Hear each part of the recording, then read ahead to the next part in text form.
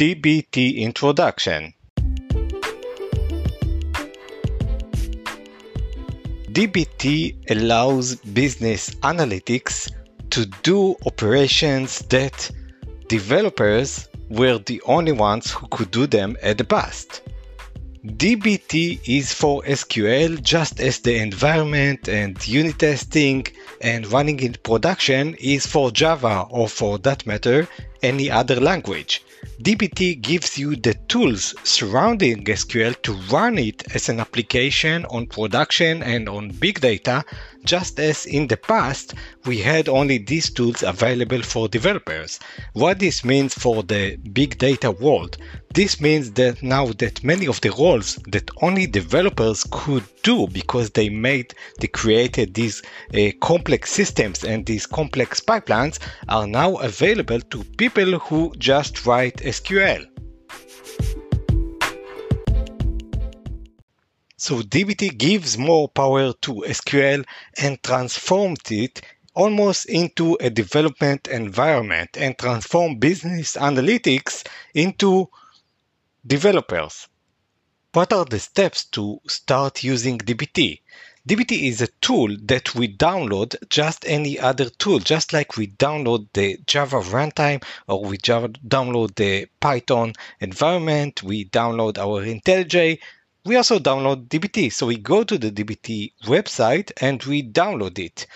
After we have downloaded it, we get a CLI tool, a command line interface that allows us to interact with dbt. With this CLI, we can run dbt init my dbt project, and this would create a new directory called my dbt project. If we cd into this dbt directory, then we can run another command, dbt debug --config dir. This would tell us what is the configuration directory of dbt. Usually, this would be where the profiles.yaml is located. With this file, we can define connections to our database, and the database could be Snowflake, could be Spark, could be Postgres, could be MySQL, could be whatever, basically the target database that we want to work with. So we would type this dbt debug --config dir, and it would tell us that the profiles.yaml is in our users directory under the .dbt directory. Standard configuration directory in Unix systems.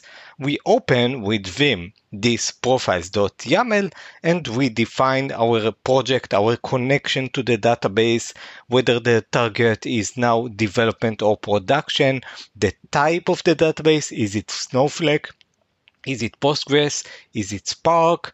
Next, we define the account number. If we are in Snowflake or other online accounts that require us to give the account number, then we specify in this YAML file the account number, and we can have in this YAML file multiple profiles. We type in the username and the password to connect to this online database. Note that this is a profile that allows us to set the connection parameters to the remote database that will allow us further on to run all our transformation and all our code logic. And the whole of offline pipelines are dealing with transformation. And now we have the power to do these transformations with SQL because we get all the tooling around it. If we just wrote a bunch of SQLs, that would get complex over time without the tooling of testing, of running, of validation, of monitoring, then we would not really be able to do this. This is why we needed the developers. So continuing our journey with the profiles YAML, we enter the role. If we define the role in Snowflake, then we enter here the role, the name of the database, the name of the warehouse, the name of the schema, and so forth. We enter how many threads we want. If we have a client of Snowflake, then we need to say how many threads do we need for this. And client session keep alive. This is a Boolean that will tell if we use Snowflake Client Connector, whether we want this connection to be kept alive or not. And this will affect whether we would get charged when we do not use it or not, because Snowflake takes the stance that if you are using the actual compute, then you get charged, and if you are not using, then you do not get charged. So this was a very brief introduction into dbt. We saw that it's a tool that we can download. It has a CLI. With the CLI, we can create a project. With the project, we have the profiles.yaml, that where we define the connection to our databases.